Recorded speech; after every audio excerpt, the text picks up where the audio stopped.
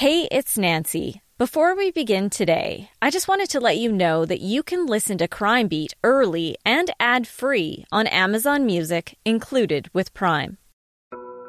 A listener's note.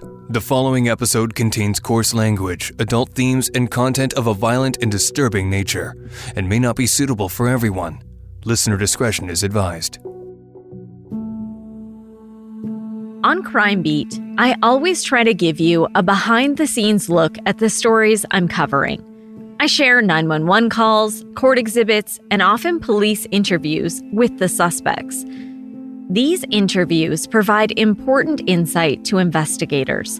Here are a few you might remember. There's no way, based on the information that we have, that this can be anything else but a homicide. I don't believe that, honestly. Well, you're going to have to start believing it. And I'm just curious as to why you want to wait before you do it. I just want to get it over with, I guess. I don't know. Okay. And that's fair. You know, I feel so shitty. Yeah. What do you feel shitty about? Oh, boy. Never in a million years would I have ever thought I would do something like that. I don't know what snapped in me. No idea. Just wanted her to stop talking. You wanted her to stop talking? Yeah. But what was she saying? She never wanted to see me again. She never wanted to see you again? No. What else did she do? What else did she say? I didn't let her say anything else. You didn't let her say anything else? Why? I'm so ashamed. I'm so angry.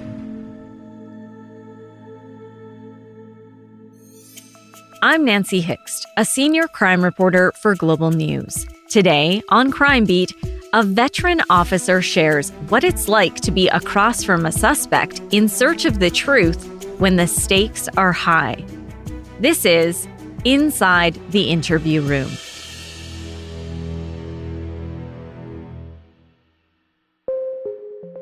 My name is Detective Mike Shute.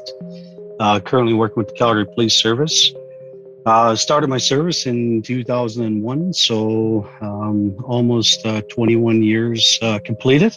Detective Shute is currently with the Homicide Unit and has investigated some of the most high-profile cases I've covered. He's also an experienced crisis negotiator and leads the forensic interview team for homicide and other major crimes investigations. I've done just over 200 interviews in the last 10 years. Not all of these were with suspected criminals. Detective Shute also speaks with witnesses and victims of crime. However, today, I'm going to focus on the interviews with suspects as they play an essential role in the search for justice.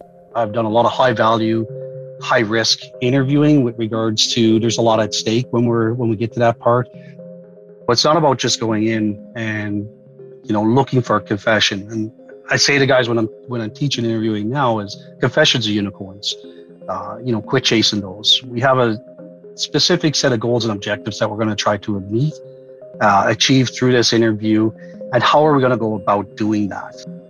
When I teach interviewing, I teach negotiating. I talk about people are in high crisis, right? People who are in high crisis have low rational thought, and our objective is to bring that low rational thought up and their crisis down, so we can get to basically a level platform where we can communicate with that person, kind of one-on-one. Before I get into what goes into planning and conducting these interviews, you need to know a bit more about Detective Shute, because his experience is what's made him the interviewer he is today. He worked with the Gang Enforcement Team and the Organized Crime Unit at a time when two rival gangs were executing each other on the streets of Calgary, mostly in public places, leaving dozens of people dead. But I think the majority of the murders were in 05 to 09. So I think all total, there was about 25 murders contributed to rival gangs. Detective Shute used his skills to develop important relationships during those investigations, which led to two high-profile members turning on their friends. it was a game changer in that gang war. We developed a lot of informants, a lot of agents. The interesting thing is I say to people, if you got 4 people that are going to commit a crime sitting in a vehicle today, one of those 4 are going to stand in court tomorrow against the other 3. It's human nature. Self-preservation is a key. His ability to establish these connections supports everything he does, including crisis negotiations. I think I take away a lot of how I learned to deal with developing informants and agents, and then moving into becoming a negotiator. Well, if we've had an officer respond to a call, they've been there for 2 or 3 hours trying to, resolve the scenario, and it's not able to be done by, our officers. Well, they call in the negotiators.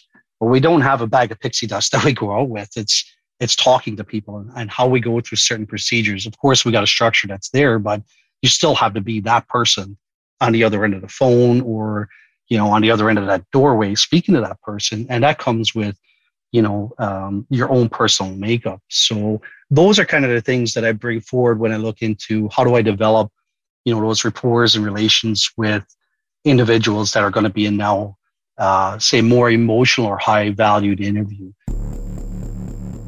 In movies and TV shows, an interview with a bad guy looks simple enough. But in reality, there's a lot more to it. I think there's a lot of things that are happening in that interview room, besides just walking in and, as the TV would show you, asking a "did you do it" question, and somebody puts their head down and they may show one piece of evidence. Okay, I did it.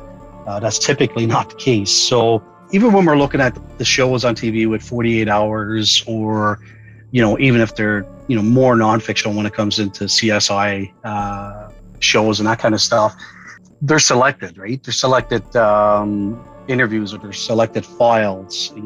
There's not often that they're going to show where the interview goes in and somebody puts their head on the table and the interviewer still interviews for a number of hours and gets, virtually nothing. And those are difficult interviews with having a completely non-compliant subject at the table. Shute told me there's a lot that happens before he even enters a room with a suspect. As an interviewer, we'll know quite often the majority, if not all, of the information contained within that crime. What we've learned since the moment that we started investigating this particular crime. So, it's about doing a lot of file review. So what is the forensics telling us? What's the crime scene telling us? What are the witnesses telling us? What's the CCTV telling us? And I'll start looking at their background. What's their makeup? So certain things that I'm looking for is their likes, their dislikes, what crimes have been involved in the past, what their background is like for growing up. Do we learn anything about family members?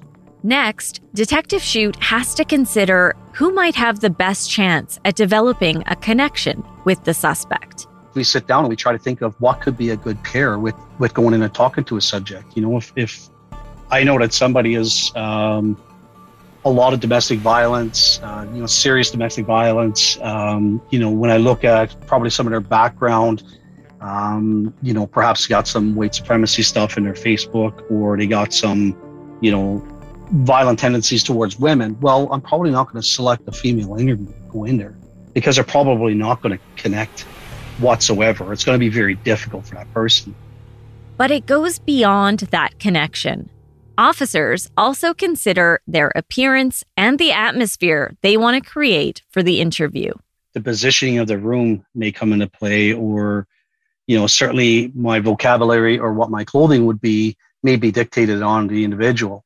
If I'm going to interview somebody who is a financial investor or somebody who may have high education and kind of a bit of a higher profile job, I'm going to want to make sure that I'm looking a bit more professional, just so, that person is kind of looking and judging me when I walk in through the door. But I may, dress down a little bit different, when I'm talking to somebody, who might not be fitting the same parameters as somebody who's highly educated and perhaps their image is something that really sets their identity, if that makes sense. Our tone, our pitch, our cadence, the topics that we talk about. When talking to these suspects, officers need to keep in mind that everything they do in the room will come under scrutiny if the case goes to court. And if they don't follow all procedures, the interview can be thrown out altogether. If I'm going to go in there and I'm going to say the wrong things, or I'm going to berate somebody, or I'm going to treat somebody with disrespect, those type of avenues as a police officer, it's not going to stand the test of court. So it's no good to go in and get information from somebody, or if they do, decide that they want to confess, well, that's no good, if it doesn't stand court a year and a half from now. So that's some of the things that I think about when I'm teaching and talking to, members when they're going to interview people. It's not just about what we're going to get today, because you may come out and feel good about what you did in the interview room. If it doesn't stand the test of court, we're still letting everybody down when it comes to, if somebody's been victimized or a victim family. Clearly, when we're dealing with a sexual assault, a murder, child abuse, those areas, they're going to be held at higher scrutiny by the Crown's defense, the courts. So, it's higher risk. You've likely seen a good cop, bad cop routine on TV or in movies. But Shute told me that's not a technique he uses. And if you see an interview in real life that appears that way, it likely means the interviewer has become frustrated and lost their composure.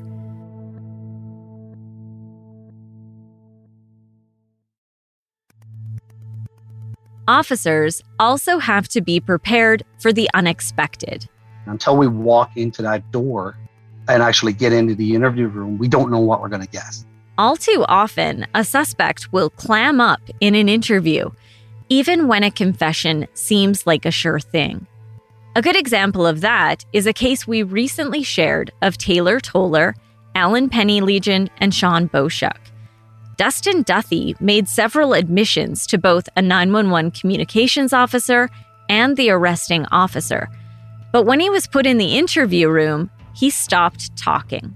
They bring somebody in and, the person is saying some things or trying to say stuff, and we're shutting them down and, make sure that they get their lawyer calls and we're going through our proper legal procedures.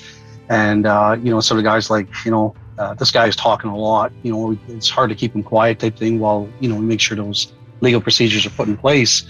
And, you think, okay, well, maybe this person's going to talk when we get in the interview room, and they get in there and they completely shut down. I think my longest with a non-compliant subject has been about 8 hours, eight and a half hours. And another multiple murder gang investigation a couple of years ago. And I did the interview, and, the guy never really spoke a single word. So those are very difficult interviews to contend with. At the end of the day, I think that nonverbal, non-compliant people also say something with not speaking. I certainly, if it was me and somebody accused me of something, I would profess my innocence till the end of the day. Some of these interviews can happen when there's a lot on the line. Remember in our series, Hunted by Evil, when Nathan O'Brien and his grandparents were still missing? Police attempted to get Douglas Garland to give them answers. Yeah, those are super frustrating. We had switched out some interviewers when, specifically Garland, and, we put a lot of time and effort, energy, and we did everything I think we could have done to obtain some information early on. The unfortunate thing is that's where interviewing is kind of an interesting beast, because it's human nature.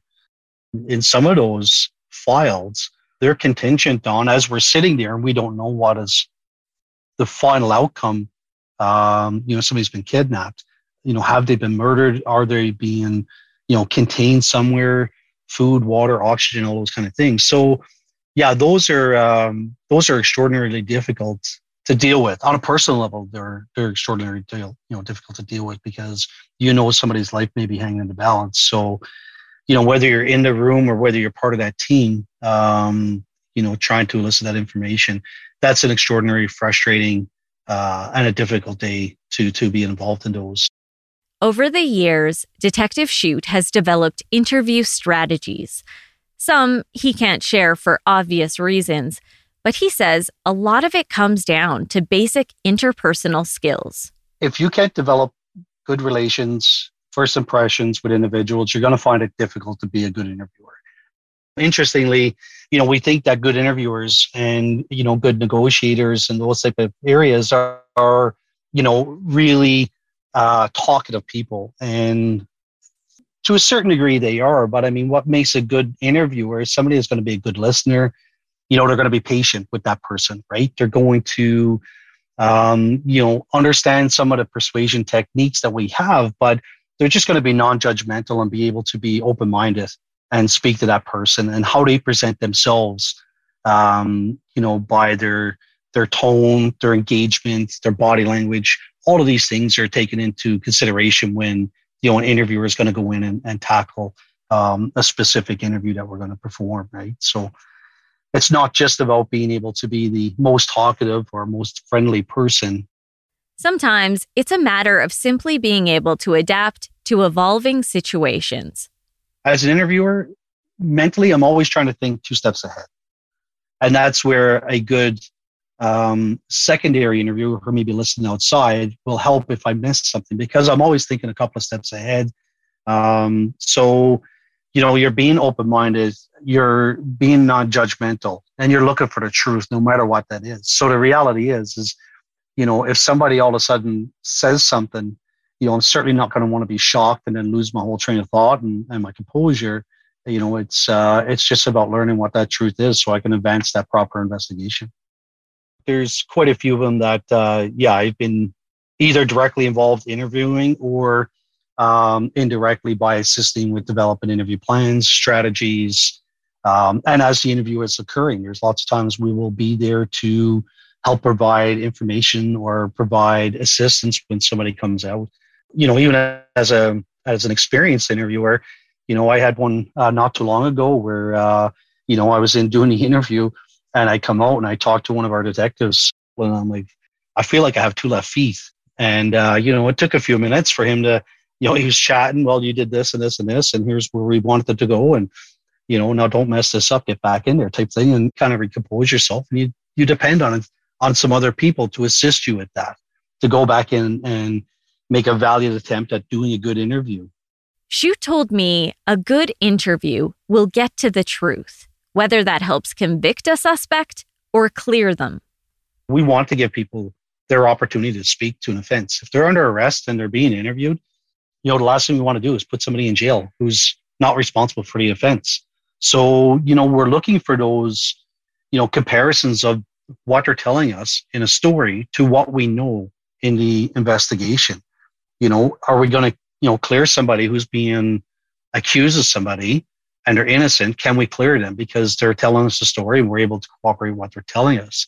Officers also have to consider that just because someone gives a confession doesn't mean they're telling the truth. Detective Shute has basically heard it all. We had a file back in 2013, I think it was. I was working with Dave Sweet and he phoned me one night, 11 o'clock at night, and said, we just had somebody walk in and wants to confess to the specific shooting at a bar. I happen to be the affiant on that file. We came in and I interviewed the guy because we never had anybody else that could do it at the time. So I interviewed the guy, and the guy is confessing to murder. And I'm taking the information, and he had a lot of pieces of the puzzle. Like, he knew a lot of information.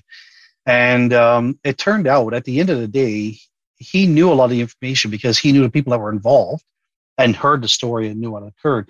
But his ultimate goal was he figured if we charged him, he'd go to remand. He could apply to be shipped back to another province, Eastern province. And at that point, he would then profess his innocence, but he wanted a free ride back to another province. As a side note, Shute told me that individual was taken to hospital for a psychiatric assessment. Then there's the fact that they're sitting down across from people accused of committing terrible crimes. It's just the emotional side that you have to control. And I think over a period of time, you recognize the value of what you're doing. You can better separate yourself from the emotion when you're in there during that period of time. Now, that doesn't mean that you don't have a lot of emotion prior to, as we're going through the files themselves, you're going through the forensics. So you become emotionally involved into that investigation itself because you're looking at all the aspects. Now you're going to speak to that person to hopefully get some truthful statements about what occurred, so you can assist that investigation and that family or individual at a later date through court. I think you just have to recognize your own strengths, abilities, and limitations. I think the limitations are the key. When we talk outside of policing, or you talk to people in general public and they're saying, well, I can't believe that you could go in and sit down and interview somebody who is, sexually assaulted one or more people or children, or murdered a child or murdered her spouse. I don't think I could ever do that. And I think 20 years ago, I probably would have said the same thing. Or, often you hear people say, well, if I was in the room, I would do this. And I kind of chuckle and say, it's easy to say what you would do until you're in a situation. I go in and I do these things, and not that you become robotic because you become very engaged in it, but you know that there's a specific purpose to what you're doing. Detective Shute said his key to success is balancing work and his personal life. I couldn't go in and do the things that I'm doing and concentrate on all the legal aspects of trying to obtain a truthful statement from somebody while I'm having some issues outside of work. So having a solid family has provided me with the structure to allow me to do gangs, organized crime, 10 years in homicide work. And we've worked, some pretty horrific things in the last 10 years. To me, the strongest key is solid family foundation. And then personally, it's, I subscribe to Wild TV, and I watch a lot of fishing and I watch a lot of hunting, and it's just recognizing if you've selected to steer your career in a way that, that I've selected mine, it's going to come with some bumps and bruises, and, you're going to be through the trench for a bit. That doesn't mean that you're necessarily a completely broken individual, but it's okay when you have those extra stressful days, or, you might not be yourself. It's a problem if it's every day, but, if you're able to say, it's okay, I got a bit of stress or a bit of anxiety today, I'm going to change my environment a little bit, and I'm going to go, I don't know, I'm going to go, put some more fishing line on a fishing rod, or, I'm going to go up for a hike in the mountains tomorrow, or whatever the case may be. It's all of those outside things that allows you to deal with the amount of stress that you've had at work. Shute uses his expertise from the interview rooms in all aspects of his policing career. I teach negotiating at the Canadian Police College. I've done so on a variety of courses. And I tell people day one, you'll join policing to hopefully leave people in a bit of a better place when we leave them than what we found them. We want to do what we can to help. Lots of negotiations are done by phone. We do lots of face-to-face negotiations, and that's a range. Like, there's sometimes we don't even really know what we're getting into until we get there.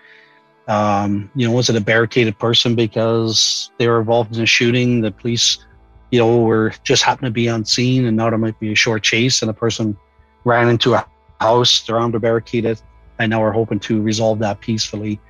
Could it be a domestic situation where there was an assault that occurred? Somebody left the house, made the complaint. Now the person is contained in the house. They're barricaded and they're not willing to come out. Threats back to the police. Suicidal individuals we deal with quite a bit. And you know what? I think there's one important message to go out there is for people that are in crisis and suicides or suicidal tendency is to reach out. There are people out there that are willing to listen and willing to help and move to that next step of recovery. And what I say to people when you become a negotiator is, as a police officer, you may or may not save somebody's life. You become a negotiator, you will save people's lives. His contribution to the community goes far beyond the interview room. One example is a recorded one-on-one conversation with a former high-profile gang member that's played at the YouthLink Calgary Police Interpretive Center. My understanding is every grade 6 in Calgary goes to see the YouthLink Center and ultimately will end up seeing that video. So, when you look at what kind of legacy you can leave and what have you done through your career that's kind of made you, be able to look back at what you've done and how you've been able to put some things forward. Those are one of the things that I think for me has been, a personal achievement that I've enjoyed. I want to thank Detective Mike Shute for his willingness to be a part of this conversation. He's an extremely busy investigator, and I really appreciate his time and insight. As a part of my commitment to pulling back the curtain on crime reporting, I'll be sharing further episodes like this, so stay tuned. Thank you for joining me. If you or someone you know needs help, you can text HOME to 686868. It's a crisis line that provides free support 24/7. Crime Beat is written and produced by me, Nancy Hixt, with producer Dila Velasquez. Audio editing and sound design is by Rob Johnston. Special thanks to photographer-editor Danny Lantella for his work on this episode. And thanks to Chris Bassett, the acting VP of National and Network News for Global News. I'd love to have you tell a friend about this podcast, and you can help me share these important stories by rating and reviewing Crime Beat on Apple Podcasts or wherever you listen. You can find me on Twitter at Nancy Hixt, on Facebook at Nancy Hixt Crime Beat, and you can join me on Instagram at nancy.hixt. That's nancy.hixt. Thanks again for listening. Please join me next time.